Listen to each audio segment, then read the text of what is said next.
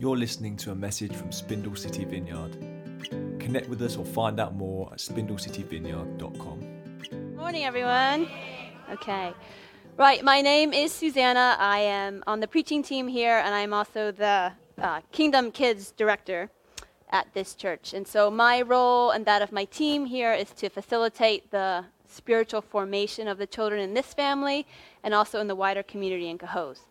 So we are in the middle, well, actually we're at the end of a summer series where we are looking at the culture we want to create here at Spindle City. And by culture, we mean the shared sort of behaviors and views and paradigms and principles that we have here. And so Brittany asked me to speak on children. So that will be our focus today. How do we, see children, treat children? What role do they play here at Spindle City?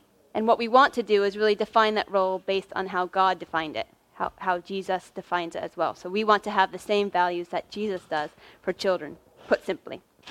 So I thought it might be fun to start off with some quotes about kids, quotes from adults, and then quotes from kids themselves. So if we could go to that first quote, I'll have you read along with me, and then we'll dive into the message. So here's something about kids. You can learn many things from children, how much patience you have, for instance. Okay, next one. This one I can really relate to. The quickest way for a parent to get a child's attention is to sit down and look comfortable. Okay, next one. There are only two things a child will share willingly: communicable diseases and its mother's age. Okay, and then I have three quotations from children, and these were actually real things overheard by New York City teachers during break time at school. So an 8-year-old said, "I am thankful for words like awesome, because without them, I would not have many words to describe myself." I love that one. Okay, next one. A 7-year-old was overheard saying, "So, the more you sneeze, the more blessed you are?" And this last one is really good for a Feast and Friends Sunday. I really like this one. A 6-year-old said, "Anyone could be a family. You just have to love each other and feed each other." So I guess that makes us a family here.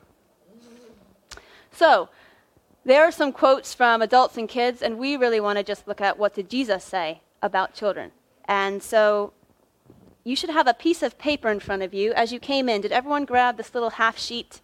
Can you see it? All right, if you don't have one, I think Joe's coming in with some extras.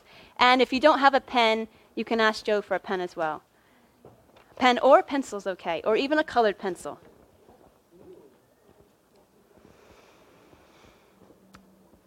So this is our text for this morning. I really felt drawn to this incident and specifically to this one thing Jesus said and did when it came to children. And I'm going to have you work in pairs or in little groups, if that's okay, as I guide you through some context to this passage. And then we're going to actually analyze key words and phrases in that passage as well. So you should have something to write on, something to write with in that little piece of paper. And if you're not next to someone, you can kind of scooch now if you want, if you're okay with that. Or you can plan to lean forward and talk to someone.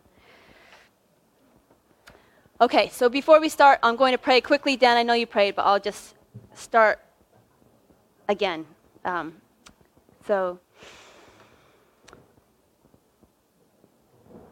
Holy Spirit, we invite you into this time. And Jesus, we love you. You never get old. And there's always something you want to show us. And I ask that you would do that this morning in a way that would change us and glorify yourself and make us feel more loved and loving. We give this time to you. Amen. Okay, so here's the passage. We could have it up on the screen, and you have it in front of you, but here's the sort of longer passage, and it actually occurs in two different Gospels. Matthew wrote about it, and so did Mark. So they were obviously heard about it or were there at the time.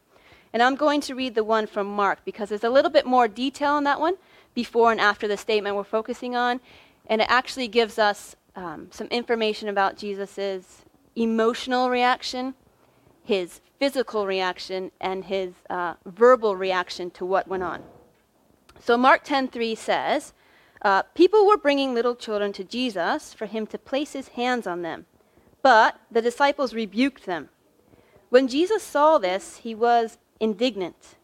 He said to them, "Let the little children come to me, and do not hinder them, for the kingdom of God belongs to such as these. Truly I tell you, anyone who will not receive the kingdom of God like a little child will never enter it." And he took the children in his arms, placed his hands on them, and blessed them. So we're going to focus on that one underlined portion, which is word for word in both the passages. But the first step before we do that is to gather some background information, because really to understand what Jesus is saying, we need to understand what life was like for children back then. So when he's talking about children and interacting with them, we need to know what a child was, because he's making some big value judgments here. So if we don't understand who children were to him in their world, then we won't really understand what he's saying. Now, we can go to the next slide. What's really important for us to get our heads around is children were not the main characters in any of the gospel narratives. When they do come on the scene, their function is usually to reveal something about Jesus or his kingdom or what discipleship looks like. And to be honest, this kind of absence from the narrative is not unusual for that time. In the ancient world, there's actually very little historical record or interest in the lives of children. We don't really have a lot to go on. We don't know a lot about them back in the 1st century. And this in itself tells us something about the role that they played. As one research article I read put it, in a culture dominated by powerful adult men, children were not powerful, they were not adult, and they were not men. More than half of children never reached puberty, and they died of malnutrition or disease or neglect. Children born into poverty were expected to work from a young age or were trained to beg on the streets. And children who were disabled in some way, or illegitimate or female, infanticide was a reality. So killing the child. So also was child exposure. I don't know if you're familiar with this practice, but this is when once a baby was born, it would be taken to a secluded spot and left to the mercy of the elements to die. Or in some cases, someone would come along and rescue that child. But it was very common practice to dispose of children in this way back in the day. So this doesn't mean that children weren't loved or cared for, but they categorically lacked social standing, and they were extremely, extremely vulnerable to their environments. So we have to keep this in mind. Also, families had a very pyramid shape, with dad at the top, the patriarch, and he had all the power, he had all the wealth, he made all the decisions, and any extra sort of trickled down through the other members. And who would be at the bottom with no say? Children. And that's not the case here today, I don't think, in our world.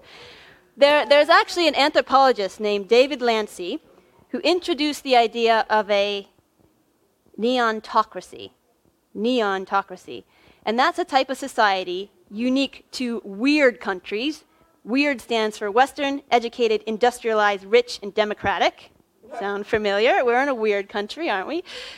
In more ways than one, in which children are the most valued members. So neontocracy is, I would suggest, what we sort of live in to some extent today. We have a very kid-focused culture. There are institutions, there are places, there are events that exist solely for the education and the stimulation of children. And there's no limit to the amount of time and energy and money a parent or carer is expected to invest in them. Right? I think that sounds familiar.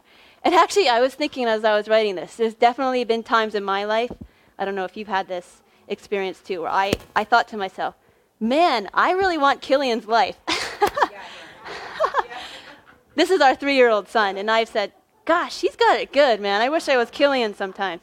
But the reality is, if Killian lived 2,000 years ago, I would not want Killian's life. And so we must keep that in mind when children, or when Jesus refers to children, or he interacts with children, that he's dealing with the marginalized subgroup. He's dealing with a marginalized subgroup. So let's turn to the passage, okay? Get your little piece of paper and your pen. And what's happening here is Jesus is on his way to Jerusalem. He's making his journey down to Jerusalem, where he's going to be eventually arrested and tried and killed. And large crowds are always coming to him for healing. And he's also recently been debating with some Pharisees. They've been testing him. And in my mind, it's sort of at the end of the day, and he's pulled away to get some time to himself. And now kids are being brought to him for some sort of ministry. Now, it's pretty easy to understand why an adult figure or a parent or guardian would bring a child to Jesus to be blessed, right? Even if they didn't believe who Jesus was, there's a chance that something good might happen and they would bring their kids along. It's not so clear from the text, though, why the disciples decided at that point to interfere and stop that from happening. So that's why we're going to just explore a little bit with this verse. Going to almost invite you into my English class. This is what happens in English class. You often analyze a little piece or a passage, a book or a poem or something, and with the whole story in mind, with the context in mind, and with the characters in mind, you're going to try to pull out some meaning from some words and phrases and try to put together something significant and meaningful from what's being said. So I'm going to have you do that. Some words to keep in mind as you do that. Good words for language analysis are, this word suggests. What is it suggesting? What is implied here? What is being evoked emotionally or visually for you? What's being illustrated or proven? What's being represented? Or how does this word connect to something else that character said, or another theme we hear in the book? So just keep those verbs in mind. Suggest, imply, evoke, prove, connect. Those nice analysis words. All right, so let's move to the page of questions. So the first thing I want you to do is just really quickly with your partner, can you put that statement into your own words? So this is really good for just breaking it down. Sometimes we freeze when we read a Bible passage and we think, I don't know what it means, it's really old-fashioned, I can't access it.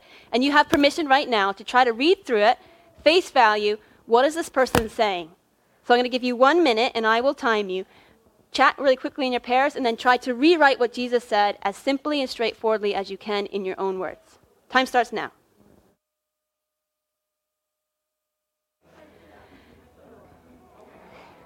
Okay. No, put the statement into your own words. Don't overthink it. Like it could be, kids are free to come to me, don't get in their way, right? Okay. Did we get that statement down in our own words? Okay, awesome. Does anybody have one they really, really want to share? Like, can I tell you mine? Does anybody out there want to say what theirs is? Satya, go ahead. Okay, wow. That's deep. All right, Satya says, in her own words, Jesus is saying, there is no way to prevent my love for the children. Thank you, Satya. All right, so let's move to for the first question, and that's this phrase I have in bold. So we're looking at let the little children come to me. I want you to look at that verb let and that phrase come to me. And I'm going to give you 2 minutes again to answer those questions. So what is this language telling us about how Jesus relates to children with this manner of invitation and his wording here? And how is it implied that children might approach him? Okay, so let's take another couple minutes, talk to each other again. How would you answer those 2 questions? What's the relationship between Jesus and children based on that phrase, let the little children come to me? Go ahead. We'll feed back after, let's say, 1.5 minutes.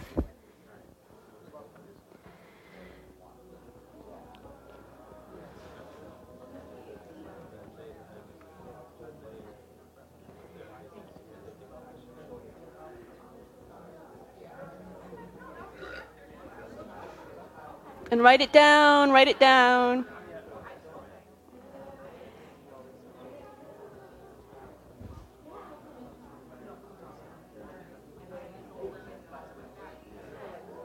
Okay, so the question, it's on their sheet.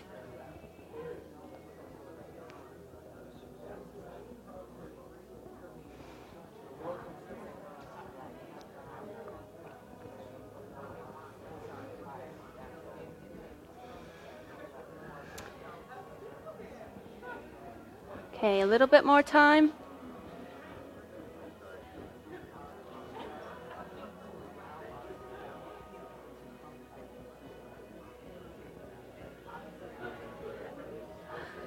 Okay, I'm going to give you 5 seconds, and then we got to move on. Okay, and music fading. Thank you. Okay, I think what I'll do is I'll share just a few things I got, and then we can always circle back and get some feedback from you guys if we have time. But I just want to honor the time that we have this morning. And so I think the bottom line for me on this first set of questions, this first sort of phrase, I feel like that Jesus wants to be together with children. Much like you said, Satya, the language was suggesting that he's giving them full permission and full access to himself, and there are 0 requirements for their meeting. You know, when someone says, come on over, you know, you're allowed, and there's no mention of any criteria needing to be met. And they don't need to bring anything, and they don't need to be anything. He doesn't say, let the little children come to me after you've sanitized their hands, or, you know, and make sure they bring a snack because I don't want them to get cranky. Let the little children come to me. It's pretty simple.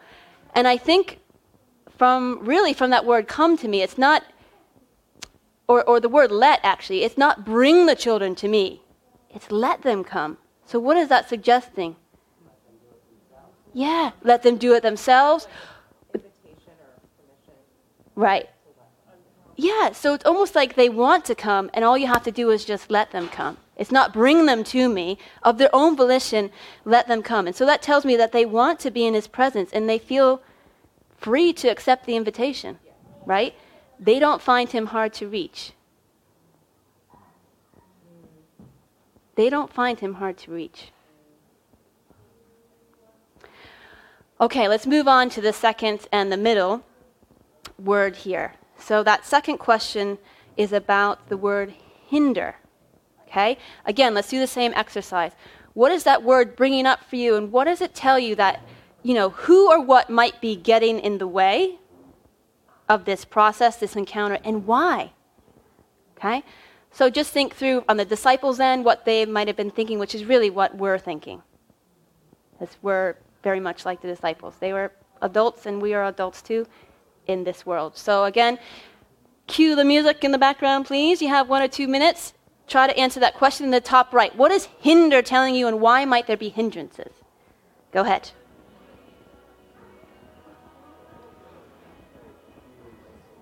It could be a who or a what.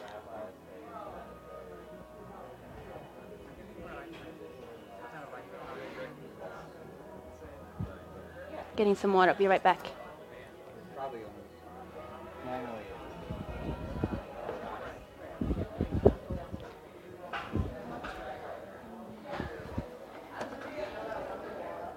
Good.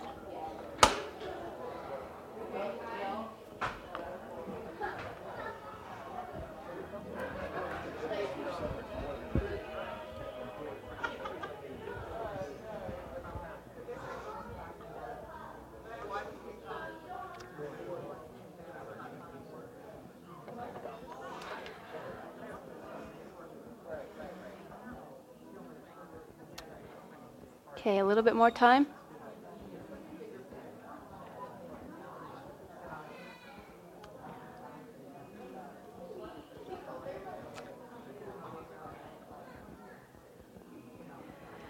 Okay, 5 seconds. And could we fade the music? Perfect. Okay, raise your hand if you could think of a bunch of things. Man, you probably weren't done listing all the things that could be hindrances. I came down, as I was thinking it through, I'll just share, I thought one possibility would be that actually in that culture it was so unusual for adults to advocate for children at all that it maybe looked kind of suspicious or unsettled the disciples. Maybe these are spies or something. So maybe just in that context this was not a normal activity for children to bring their parents along to an event to be blessed or educated or edified in some way. I'm sure most of you thought that maybe the disciples just felt this wasn't a priority. You know, this is not urgent compared to healing adults or compared to getting ready for the next intellectual battle with the Pharisees. You know, this is not top on the list on Jesus' time and attention. And it may be that they were just trying to protect Jesus' energy and privacy. Actually, in doing some research for this, I learned that families live in compounds. Back then, they all lived together in a big shared space, and often the men were at the front of the house to sort of guard the space, and the women were at the back. And guess who was going in between the rooms? Children, carrying stories, picking up information. And so if you wanted to keep something secret or to yourself, it was, paramount that you isolate yourself from children. So we could have a situation where they're thinking, oh, it's kids. They're going to come in here, have some sort of interaction with Jesus, and they're going to leave with some gossip, or they're not going to accurately report back on their experience with Jesus. So children can't be trusted. The bottom line for me, though, is that the hindrance was essentially we don't think Jesus is for everyone. We think his love is conditional, whether it's time, or Jesus' energy, and that his kingdom has a ranking system. What they were doing in that moment was putting some conditions out and putting some sort of ranking system out and then making a judgment based on those two things. So that the hindrance was essentially we don't think Jesus is for everyone at any time. Okay, last one is that phrase that the kingdom belongs to such as these. And so we're going to explore that language and really, can you pull out of that what characteristics, knowing about the context, knowing what we've looked at so far, what characteristics or circumstances set someone up for, access to the kingdom or ownership of the kingdom? Can you pull some ideas out of that language? Belongs to such as these. So the kingdom belongs to children or such as these. He's talking about this particular people group. All right, another minute or so.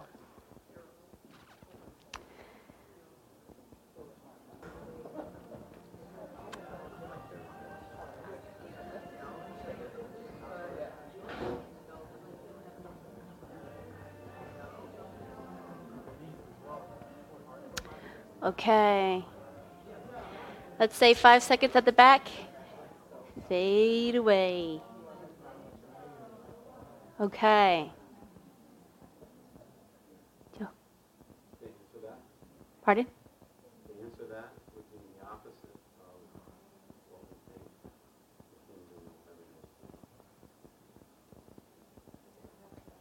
Right. The complete opposite. To answer that question, what characteristics have special access or, full ownership?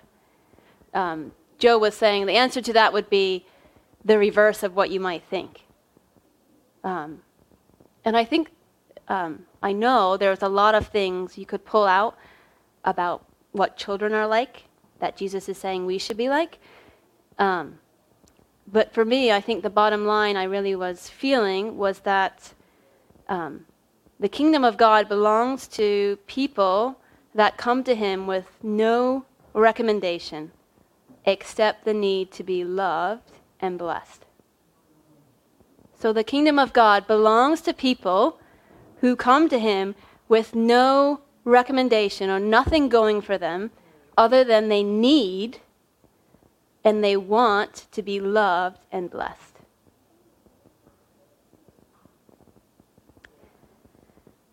And we're actually going to land there. We're going to keep it really simple and leave some time for Jesus to move individually here. And this is the encouragement as we move into that time is that I've read this passage before. I'm sure you've heard it. It was probably up on the wall at Sunday school at some point. And you learn that Jesus loves children. And we want children here to know and experience that love, and we want to embody it for them consistently and accurately. We want to reinforce that reality. Jesus does love children. And I actually, as I was preparing, I had this picture of what happened that day, and I just felt to share it with you. It's good to use your imagination when you're reading the Bible and really try to picture what's happening. And I just saw Jesus in this room by himself, and I saw him overhearing what was happening outside. And let's say it was James and John, who often sort of rush to his rescue or do some like bouncer work.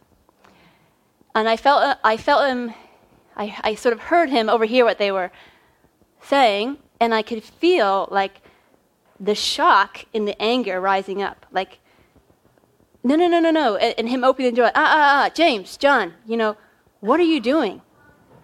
I never said that you needed to do that.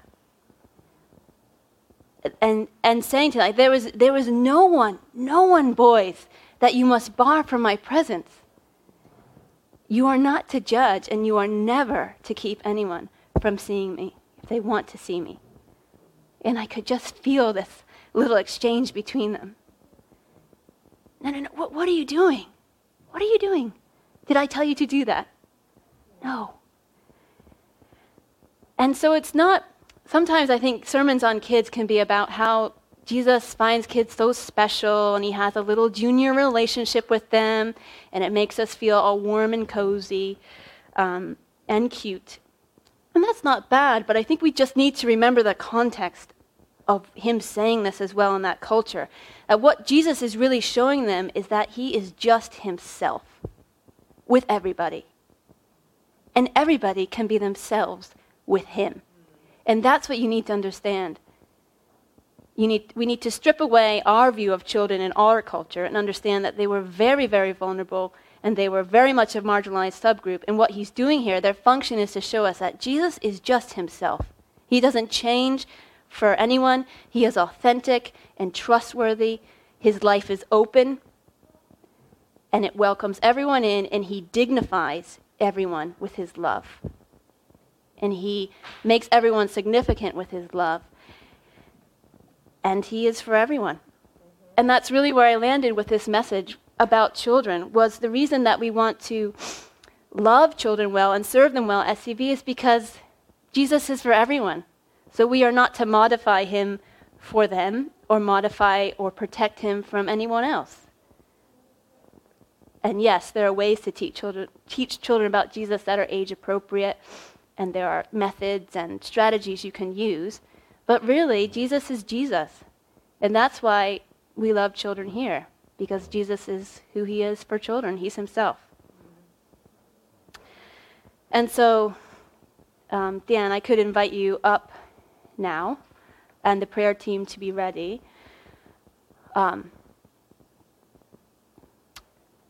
As we were praying in the prayer room this morning, I was feeling this too, that this would be a good time to sit. You can stand if you feel like you want to, or you can sit. That's absolutely fine. And to put your hands out. And I want to give the Holy Spirit some time to reveal to us what the hindrances are between us and his love. It could be that you yourself are the hindrance, or it could be that you're placing a hindrance between him and some other group or some other person.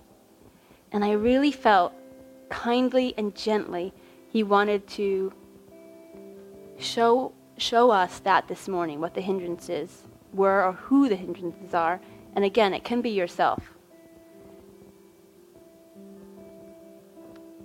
And it probably is yourself at some level. And that Jesus wants to remove hindrances this morning that keep us from him and that make us keep others from him. So we're going to be still for a couple of minutes for him to do that work of showing you gently what might be in the way or who might be in the way. And then we're going to ask him to come and meet you there, where that hindrance is, and I'm going to lead you through kind of picturing and connecting with him. So I would close your eyes if I were you, or you could keep them open if you're not as distracted that way, but just, Holy Spirit, would you come right now? And we are willing to let you show us if there is anyone or anything in the way of your love for us. We're going to wait on you now. And we're going to rest in your love and your knowledge of everything about us and your heart to make us more like you. Come, Holy Spirit.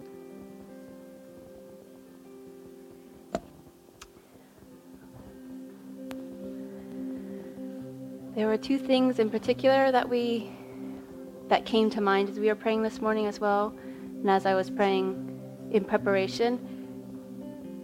And if this isn't the thing that came to mind for you, that's okay. Jesus still wants to meet you and remove that barrier. But the first one was the messiness of others getting in the way. And that could mean that you're not able to experience God's love through others or extend that love to others because you could get hurt or disappointed, or it's just messy and complicated. And so I don't know how he's going to do it or would do it, but Jesus wants to just remove some of that pressure to control and maintain the messiness of living with others in community and living in relationship with others, and even with yourself. So to remove the need to be guarded against messiness, to be guarded against hurt. And then I really felt like there was something about your own mind getting in the way. Whether you're highly intellectual and it needs to make sense for you in every way, or your own maybe mental health struggles, if you feel like your own mind is sabotaging that need or that ability to encounter Jesus' love, that he wants to meet you there, and that your own mind is not stronger than Jesus, is not a barrier to the love of God. And I have experienced Jesus working in my own mind to heal me and to restore me and to love me even though I was in the way.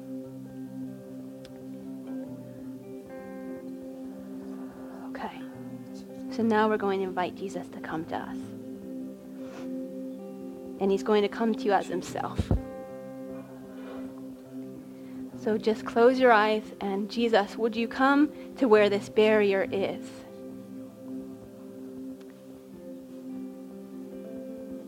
And you can use your imagination, that's okay. And Jesus, would you just give people a sense or a picture of who you are and where you are in that space?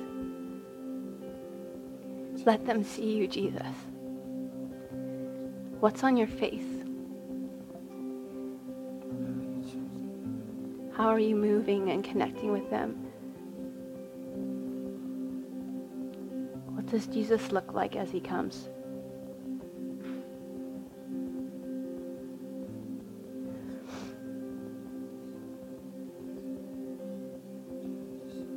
Just leave some space for you, Jesus. Remove these barriers this morning. Remind us how you love us. That is just who you are.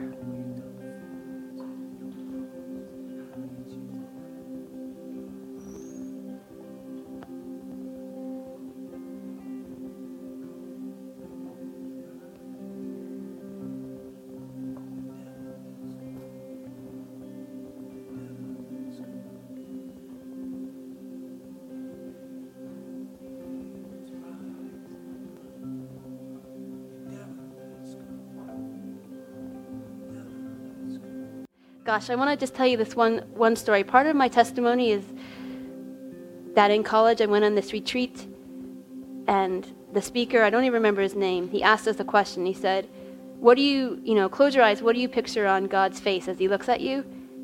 For some reason, I had got it in my head that God was looking at me with I literally wrote down, with a chagrined smile, need some work. And I remember writing it down in a note. And then, the speaker told us, he's looking at you with a smile. And that was huge for me. And, I just felt like to share that story. That in Jesus, God is smiling at you. And I just wanted to tell you that even I, up into college, hadn't really fully understood that. And that was so freeing for me. And so, I just release that over you. God's smile and the love of Christ and the freedom to be living in that.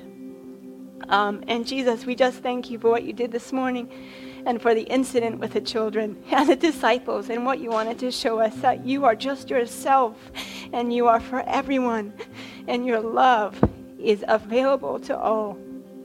And it's okay because we all need it and we all really want it deep down. And so I release this family into receiving more of your love and to extending it to others so that there are no barriers between us and you and the world and you.